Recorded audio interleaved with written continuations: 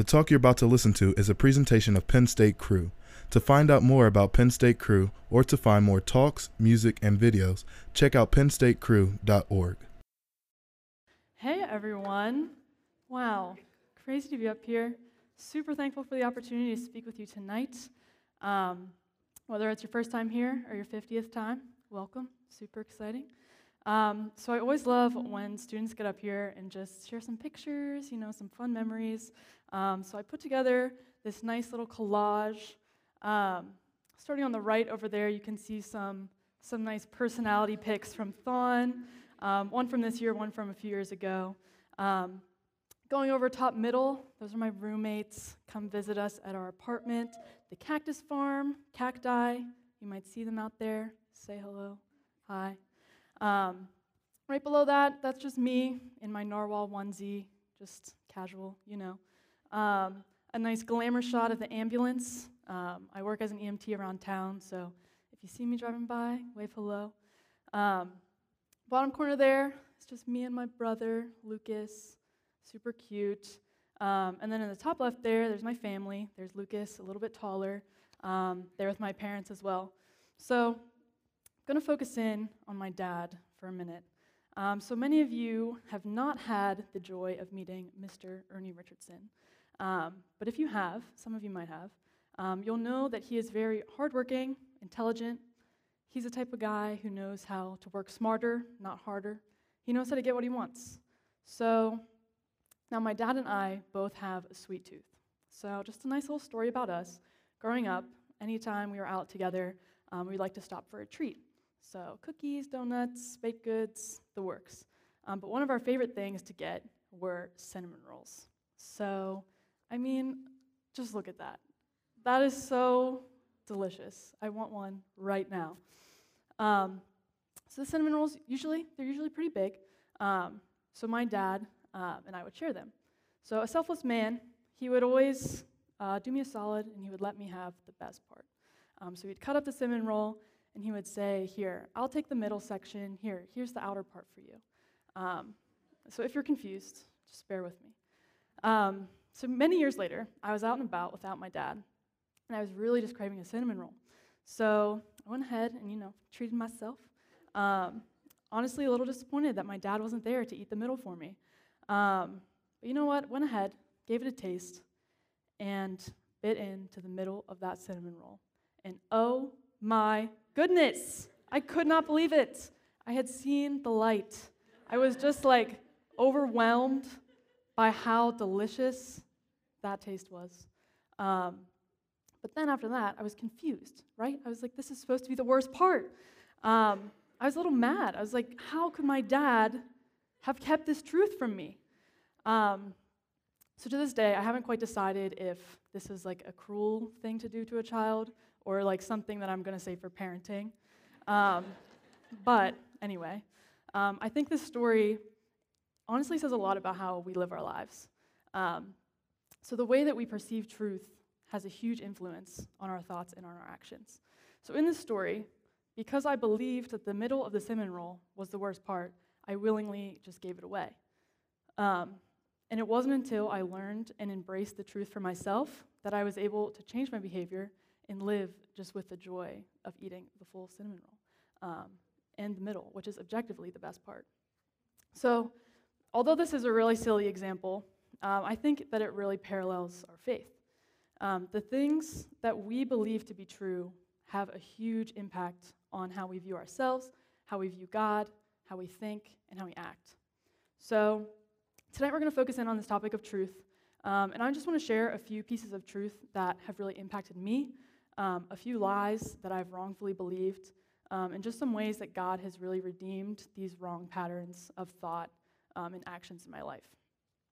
One more quick note, I'm not going to be doing Q&A, but I did put my phone number on the top of the slides, so if you think of questions, feel free to shoot me a text with your name and your question.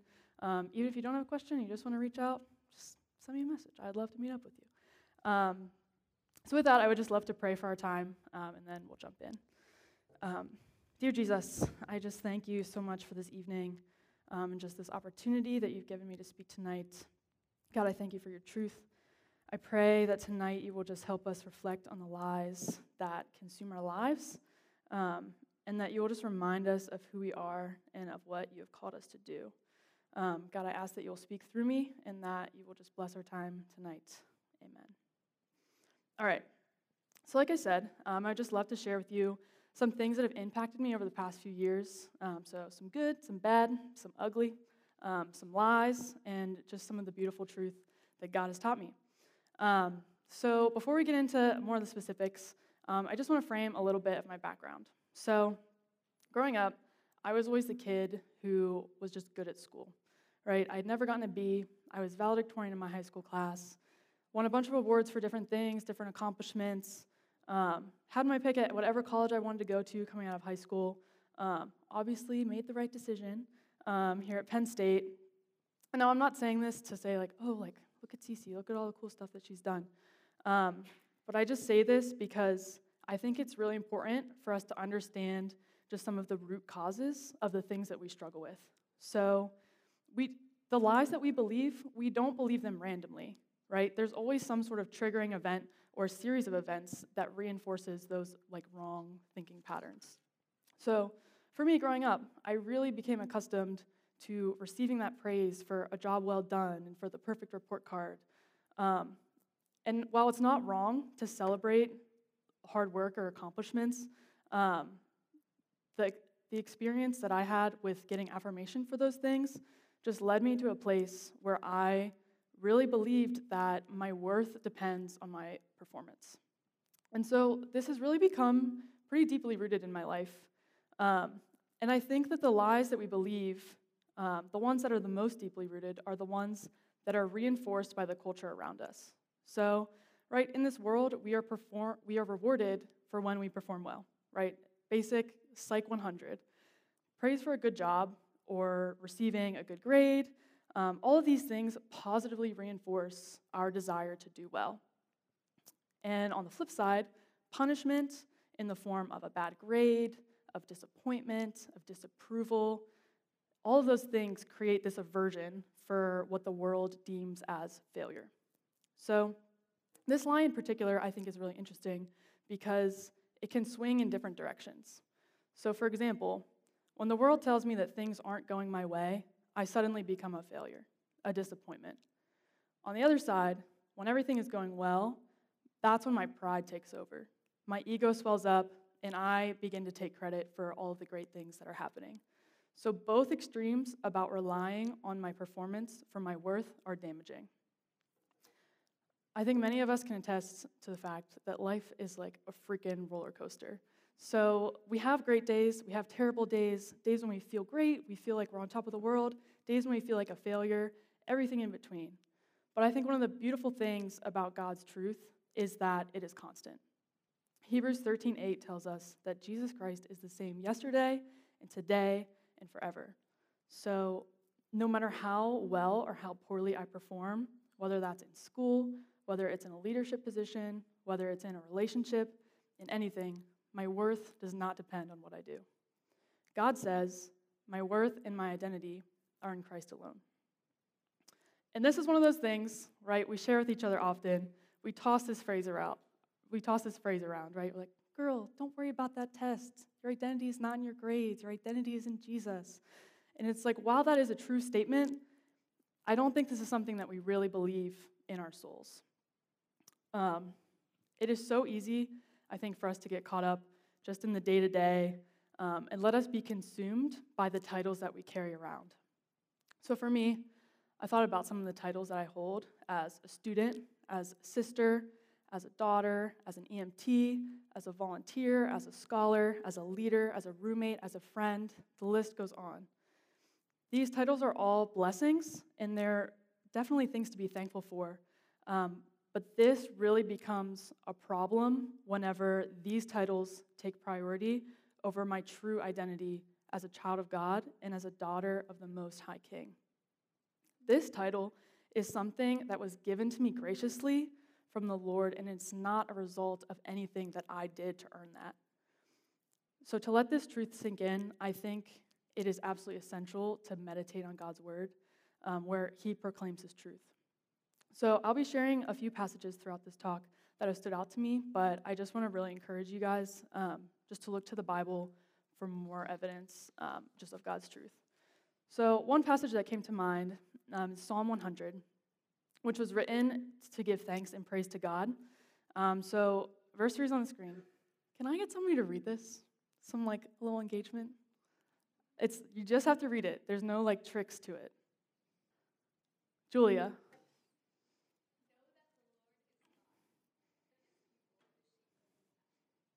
Beautiful. Thank you, girl. So this is awesome, right? God created us, and he knew us before we were even conceived. He has chosen us for a purpose that is so much better than anything that we could even imagine or that we could work towards for ourselves. And we didn't have to do anything to earn this. God made us, and we are his. We are his people, and we can trust that our identity can be found in Jesus. And I think that is just freaking amazing. But as great as that truth is, this has not been something that's been easy for me to believe. So let's tell a little story. During fall of my junior year, classes really started to become challenging. I think that's pretty common in a lot of our majors. Junior year kind of hits you hard.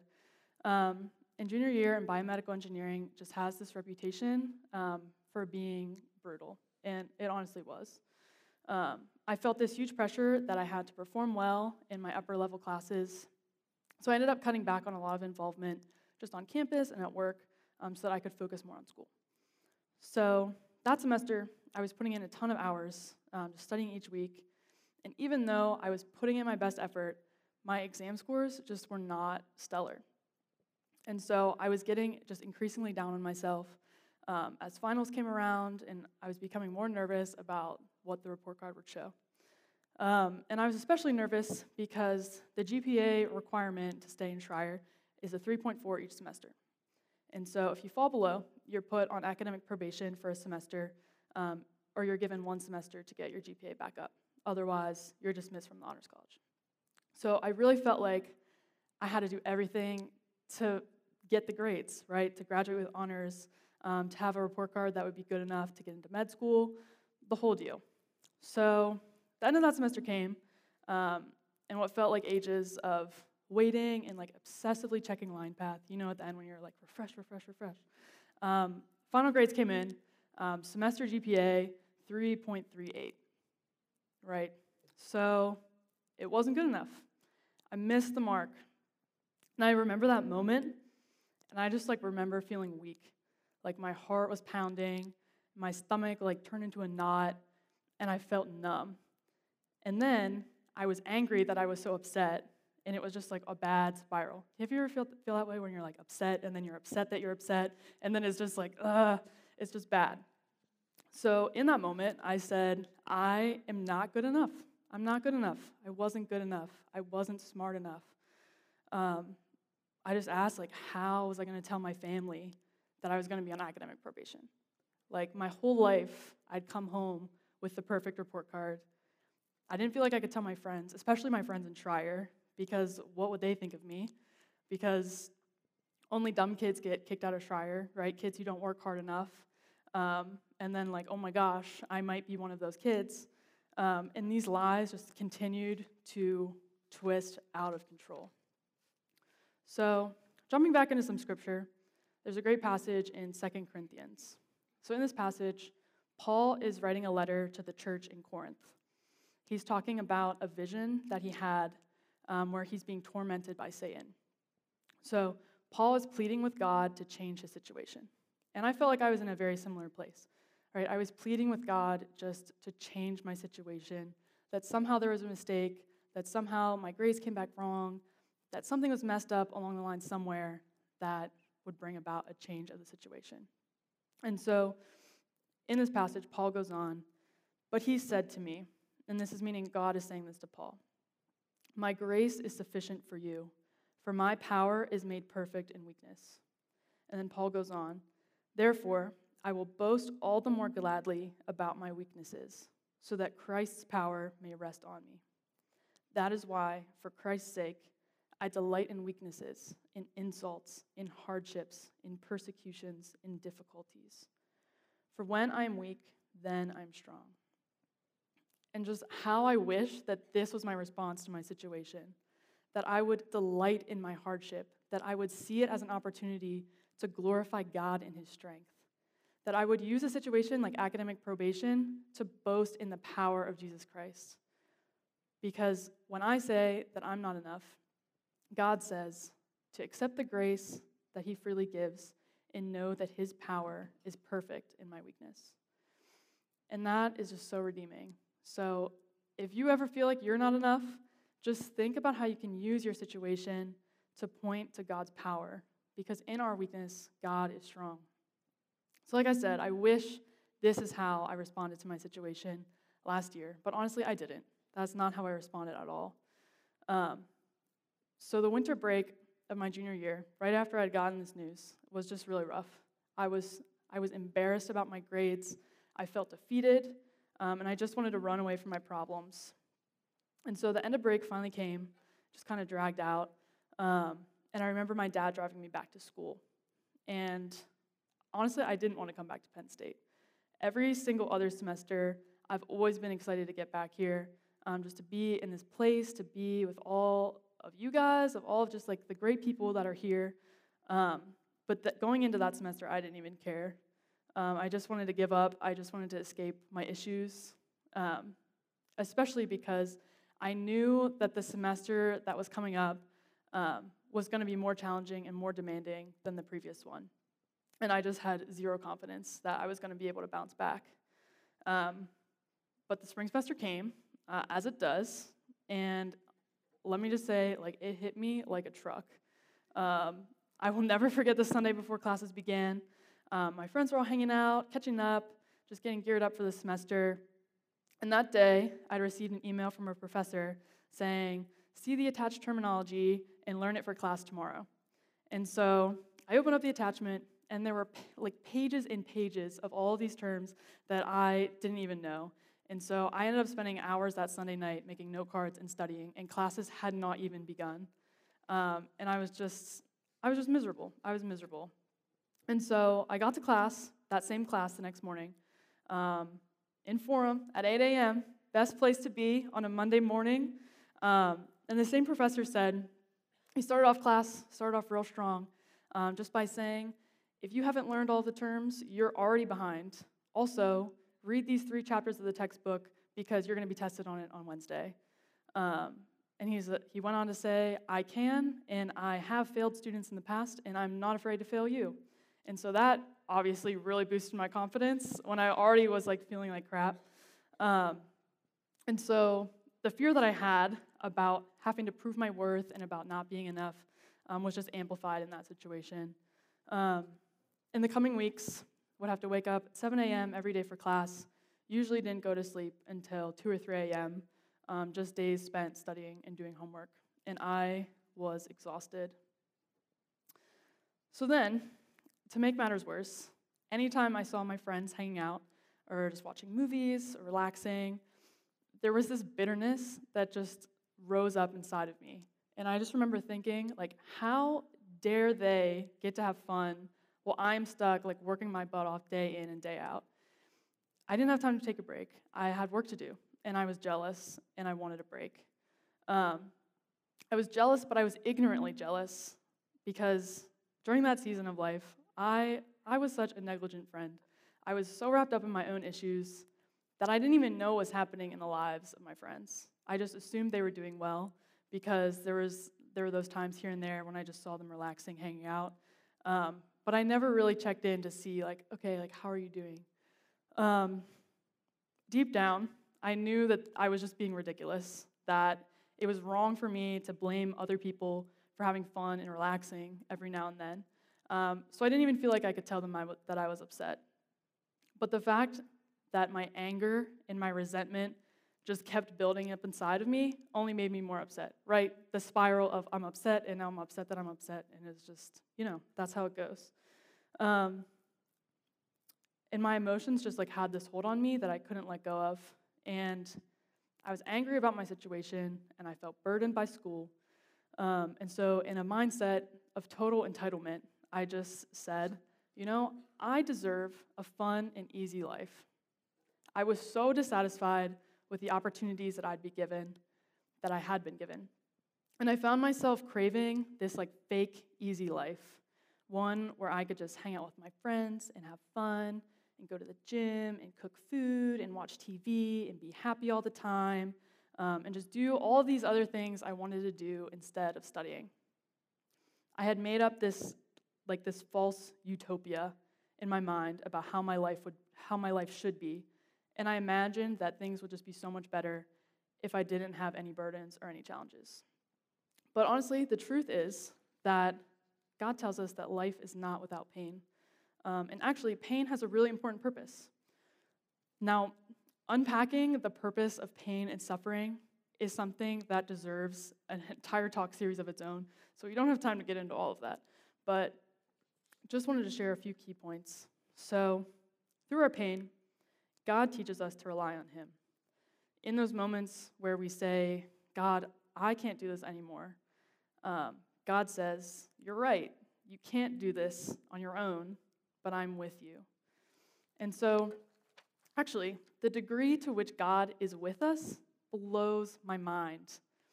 Way back in the day, when Jesus came to earth as God, as a man, and in doing that, He took on the painful experience that comes along with life on earth.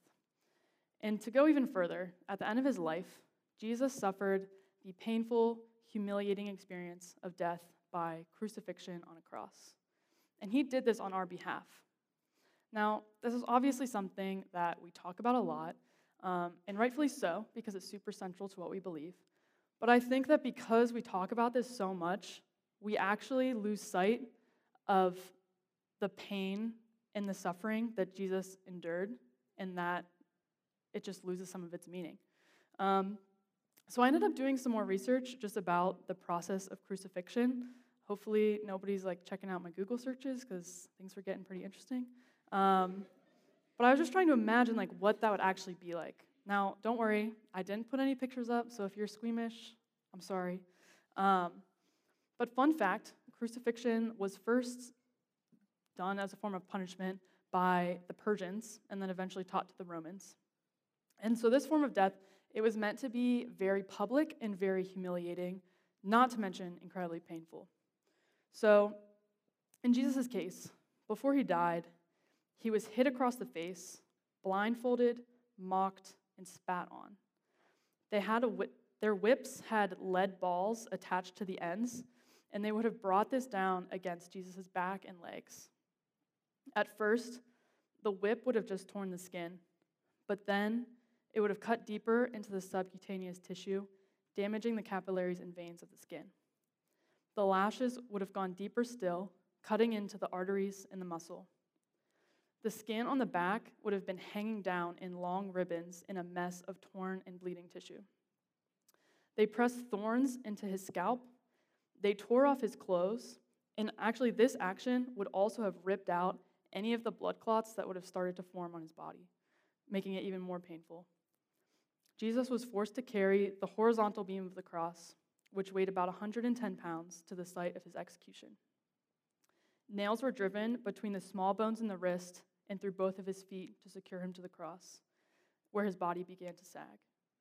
So at this point, the nails would now have been putting intense pressure directly on the median nerves in the wrists, which shot excruciating pain throughout the entire body, not just in that area. The muscles were weak. Air could have been drawn into the lungs, but the intercostal muscles were unable to move to exhale. The heart and the lungs were failing. The body had lost tremendous blood and fluid, and this pain dragged on until Jesus took His last breath.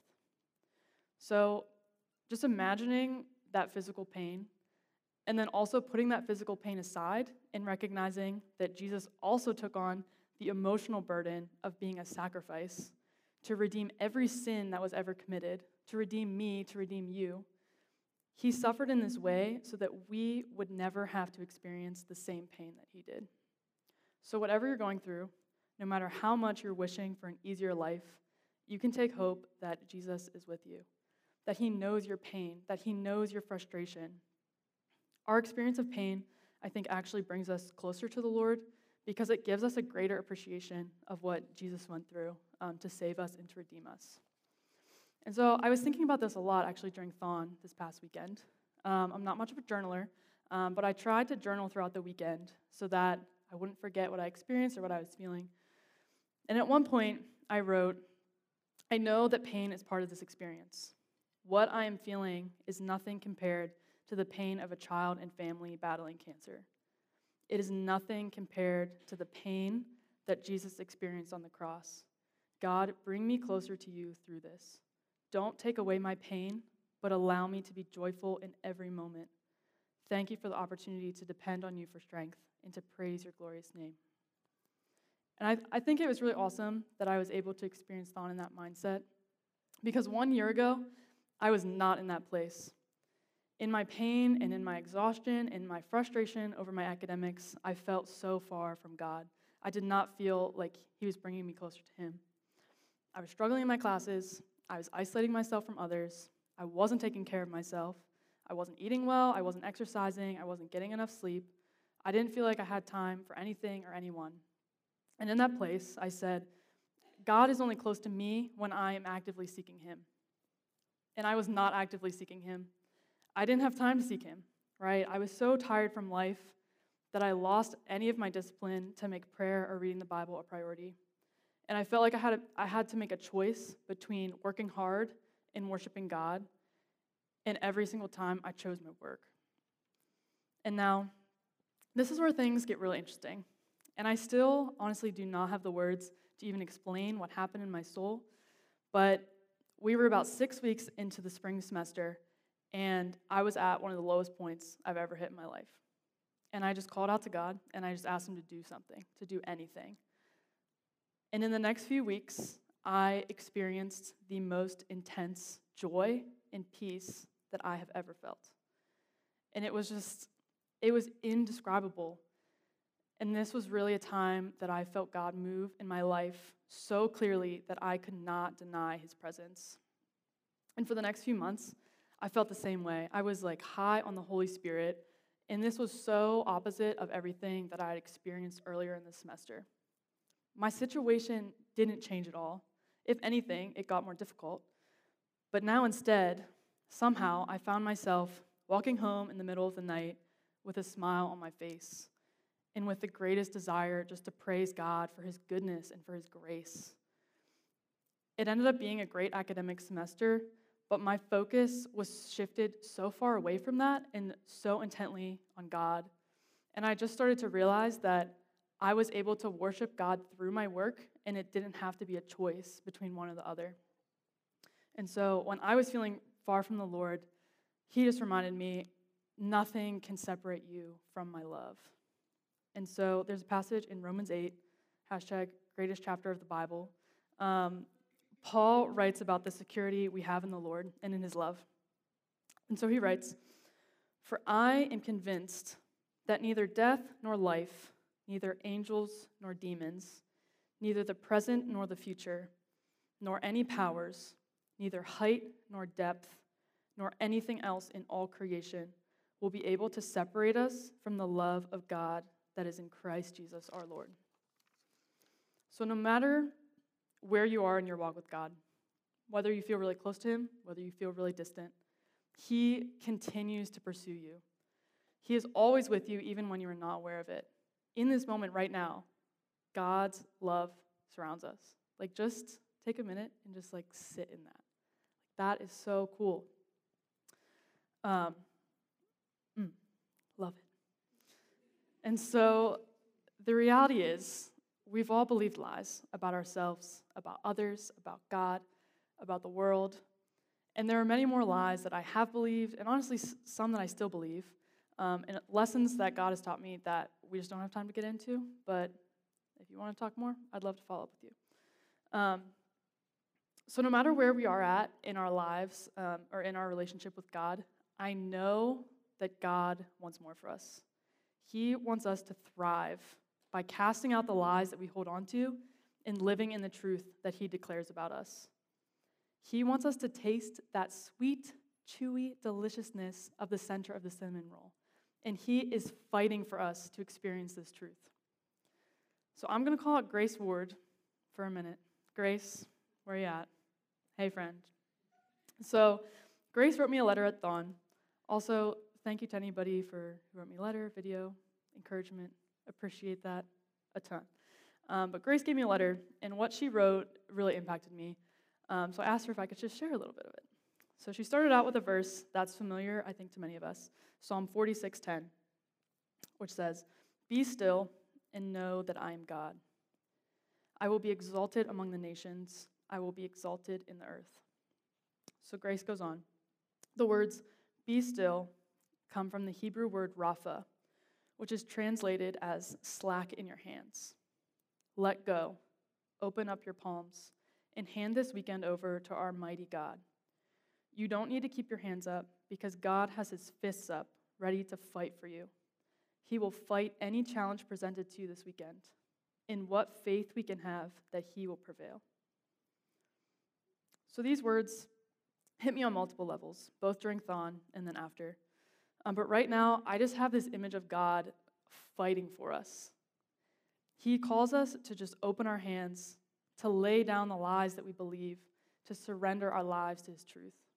He wants us to lean in, resting in his promises and allowing ourselves to be transformed into the people that he created us to be. God sees me when I'm defining myself by my performance. He sees me when I don't feel like I'm good enough. He sees me living in my entitlement, looking for an easy way out. He sees me when I feel far from him. He is watching down on me, eating those dry, crunchy outer rings of the cinnamon roll as if it's the best thing I ever tasted. And he sees me missing out on the life that he has called me to whenever I fail to walk in his truth. And so, although we fall short in this every day, we don't have to despair.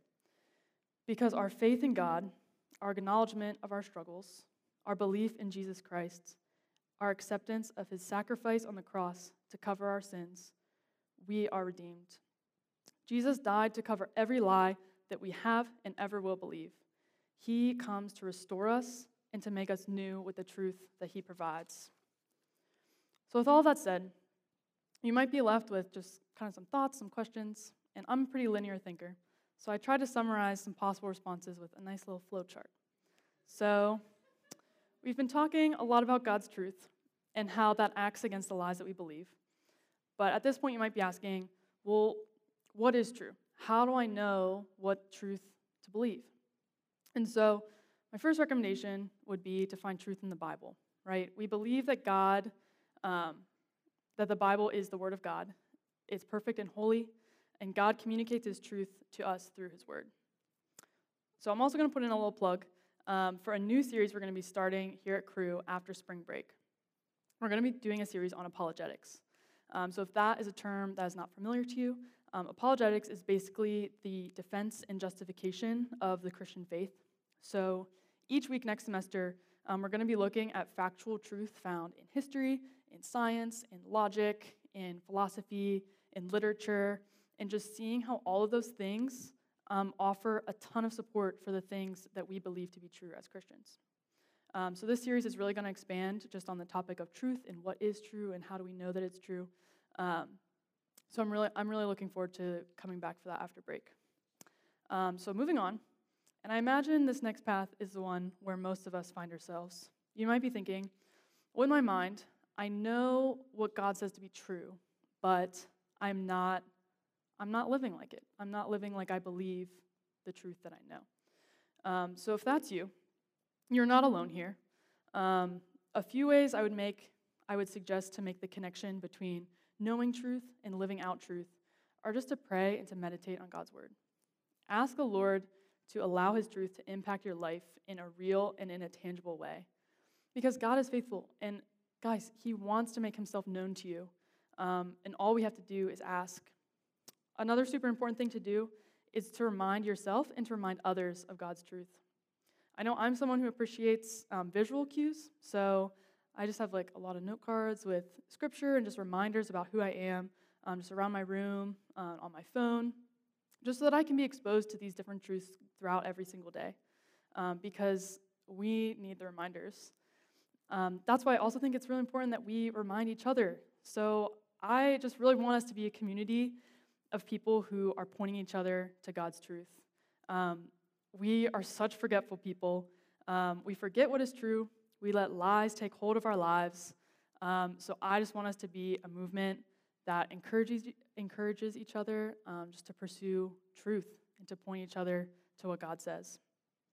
So finally, third option, you could be saying, hey, I'm doing great. I know what is true, and I'm living that out. And if that is you, PTL, praise the Lord. That is awesome. That is what we're going for. So if you feel like you're in that place, right on. We need you to encourage other people and to just exemplify what it looks like to live out God's truth. So we're going to wrap up soon, but I want to leave you something that you're going to be able to take away and just meditate on in the coming days, coming weeks. So in a little bit, someone's going to hand out some note cards, and then during worship and then later tonight, I would really love for each of you to write down a lie that you are currently believing about yourself, about others, about God. And when you write it down, I really challenge you to think about why you believe it, right? Like we said before, like the things that we believe aren't random. So think about your life, things that have happened, things that people have said to you, things that have influenced your beliefs and reinforced these wrong patterns of thinking. So then, once you have that lie, it doesn't mean much to just say, oh, well, now that you know it, just stop believing it. Because that belief, it has to be entirely replaced by something new. So, next part of the challenge, find a piece of God's truth that discredits the lie that you're believing. You can look to the Bible as a great source of truth. If you're not sure where to begin with that, talk to somebody else about it. Ask a friend, phone a neighbor, I don't know. If you're not sure who to ask and you're like, I really want to talk about this, my phone number's on the screen. Call me, beat me, if you want to reach me. So then, once you finish, keep this card somewhere where you're going to see it. Somewhere so that you can remember the lies that you've believed and then the truth that covers that. Knowing that we are completely covered by the redemption of Jesus Christ. So yeah, guys, God is just so good. His truth is so powerful. It changes lives, and I know that because it changes my life every single day. So someone's going to pass out some note cards. I would love to pray for us and then invite the worship team up. Jesus, I praise you for your truth. I thank you so much for how you pursue us and how you love us and how you fight for us. God, thank you for how you've been at work in my life in the past few years and just have been redeeming the lies that I believe. God, I just cast out any lies that have taken hold of us, and I pray that your truth would just overwhelm us and point us towards your glory. God, I thank you for who you are. I thank you for who you have created us to be in you. God, I pray that you would just walk alongside of us as we seek your truth. God, we give you all of the glory. Jesus, we love you, and it's in your name we pray. Amen. The talk you have just listened to is a presentation of Penn State Crew. Crew is a community where the gospel captures hearts, transforms lives, and launches men and women into a lifelong adventure with Jesus Christ. To find out more about Penn State Crew, or to find more talks, music, and videos, check out pennstatecrew.org. That's pennstatecru.org. This talk is licensed under a Creative Commons Attribution, Non-Commercial, No Derivative Works 3.0 United States license. You are free to copy and distribute this talk to others as long as you do not do it for commercial purposes or alter, transform, or build upon this talk in any way.